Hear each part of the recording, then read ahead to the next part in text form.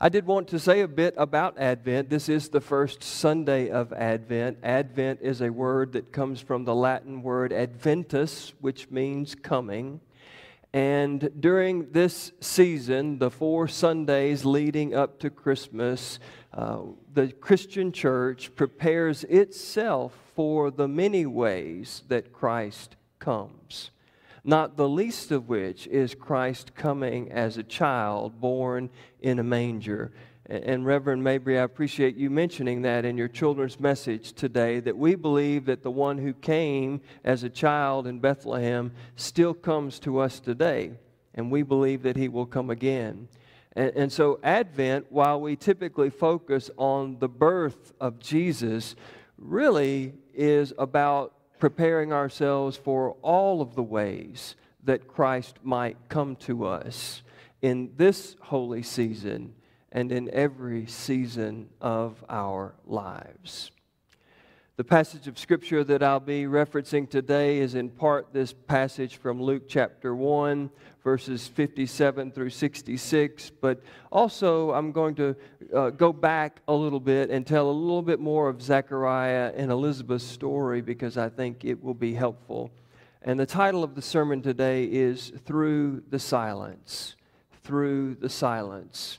A couple of months ago, I get together with one of my clergy colleagues every week, and we just have coffee and just kind of share what's going on in our lives and laugh a lot and pray a little and just enjoy one another's company. And we decided together that we would use Bishop Deborah Wallace Paget's book, God Broke Through at Christmas, is kind of a jumping off place for our Advent preparations.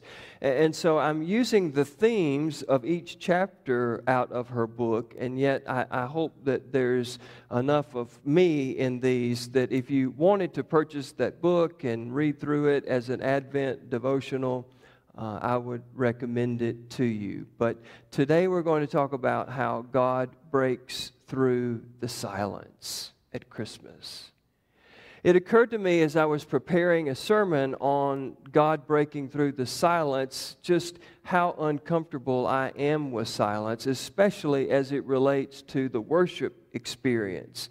There's nothing really that drives me any crazier than there really be this lull in between things happening during a worship service. Like, I want Jim already making his way to the center as soon as I finish preaching so that there's not this long silence between me going to sit down and him coming over to do the prayers of the people. Or I want to make sure that just as soon as the announcements are ready, that we're ready for the marksmen to begin their singing. And the longer it takes them to get up here, the more uncomfortable it makes me. I just don't like that dead silence in the middle of a worship experience. And it occurred to me that when I pray in anticipation of a worship experience, that oftentimes my prayers are like, God, please speak through the marksmen as they sing, or Jim as he prays, or Martha as she leads the liturgy, or Haran and Adam as they lead the music, or the choirs, or maybe speak through the scripture it is being read, or maybe even speak through the sermon as it is being preached. I pray that God would speak through the hymns that we sing, but I really don't ever pray that God would speak through the silence. I mean, could God really speak through the silence if it took the marksman longer to get up here to sing, or Jim longer to get over here to pray? Could God really speak through the silence? Could God really break through the silence?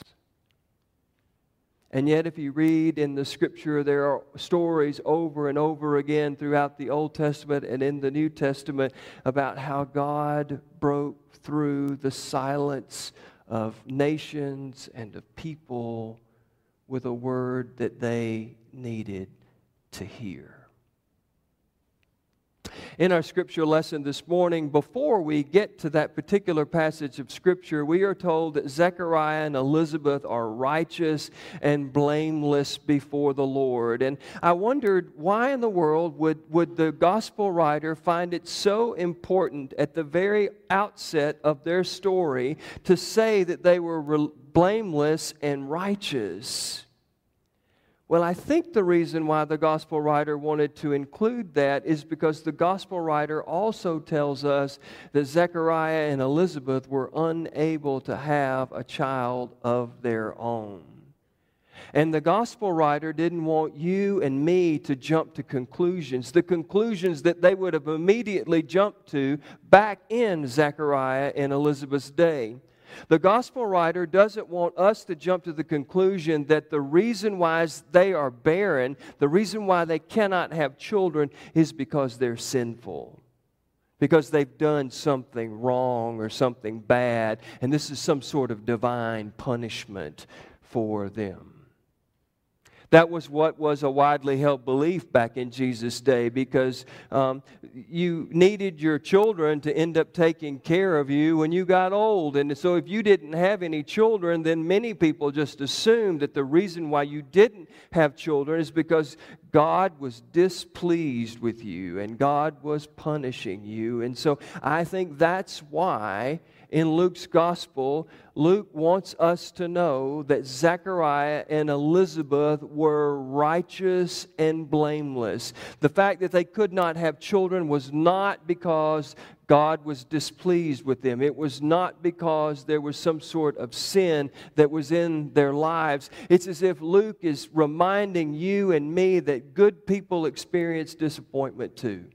That good people have heartaches and struggles in life just like anybody else. Well, we are told that Zechariah has been praying for this child for a long, long, long time. And it's interesting to me that God picks a very important moment in Zechariah's life to finally come and assure Zechariah that He's going to answer this prayer. And the very important moment that God chooses to speak to Zechariah is in the context of a worship experience. Now, preachers love a text like that, right? It's a way to get you to come to church. Come to church because God might have this wonderful thing that God wants to share with you in the context of worship as we gather together for worship. But it's even more important than something that a preacher might want to use to entice you to come to church. Back in Zechariah's day, he was a priest from the line of Aaron. If you were a direct descendant of Aaron, you were a priest. And that meant that there were a lot of priests. There are some estimates that there were as many as 24,000 priests at any one time. And so that you could be chosen by lot to go into the temple and to light the incense at the beginning of the day, and then to make sure that fresh new incense was available at the end of the day after the last sacrifice. That was kind of like a once-in-a-lifetime opportunity. The chances that you would even get to do it once were slim, but almost unheard of would be the possibility that your name could be drawn by casting of lots a second time. And so this is a real important moment for Zechariah. He has finally been chosen by lots to go into the temple and to prepare the incense before the first sacrifice, and to make sure that the incense has been made new at the end of the day after the last sacrifice. And it's at this moment that God chooses to answer Zechariah's lifelong prayer. And we're told that an angel comes and stands at the right of the altar. That is important because that is a highly favored place in Scripture. And so this angel comes and appears, and Zechariah is scared. He is absolutely scared. And the reason why he's scared is because he hasn't seen an angel before. If you remember, at the way the Old Testament ends, there's this period of about 400 years where everybody thinks that God is silent, where that God is not listening, God is not acting, God is not doing anything. And so neither Zechariah or any of his contemporaries had seen an angel in their entire life. And then all of a sudden, while Zechariah is doing his priestly duty in the temple, an angel appears to him. And the angel says, do not be afraid, Zechariah, for the Lord has heard your prayer. And the Lord is here to answer your prayer now, and you are going to have a son. Not only answering your prayer for your own descendant, for your own child, but this child is also going to be about the redemption of Israel. This is a continuation of what God was doing in the Old Testament. And so this is a personally answered prayer, and it is a corporately answered prayer, because not only did Zechariah want a son of his own, but he desperately also wanted the redemption, the continuation of God's covenant with the people of Israel. And this is an answer to both. You will have a son, and you will name him John. Not only was Zechariah afraid, but he also had doubts. He expressed those doubts to the angel, and it's a good reminder that even righteous and blameless people have doubts sometimes. Even though Zechariah's name itself literally means God remembers, when God shows up and says, hey, I remembered, I heard you, I'm answering your prayer, Zechariah has doubts. After all, God's been silent for 400 years as far as Zechariah can tell. And after all, Zechariah is old. He's beyond the age of childbearing years. He and his wife both long thought that was a pipe dream.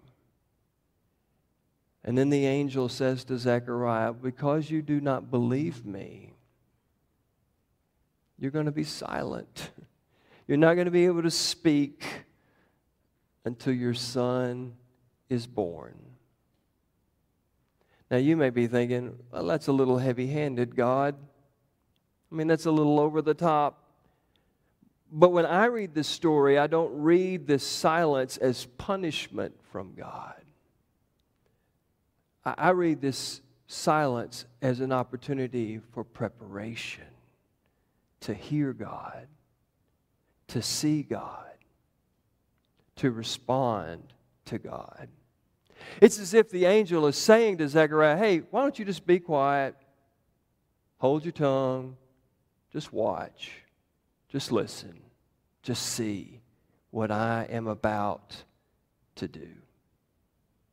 Well, meanwhile, there were some worshipers that had gathered outside, and they were sort of worried. You know, lighting the incense didn't really take that long. You were supposed to come back out after you'd done that and give a customary blessing to all of the people that were worshiping outside but who couldn't go into this most holy place.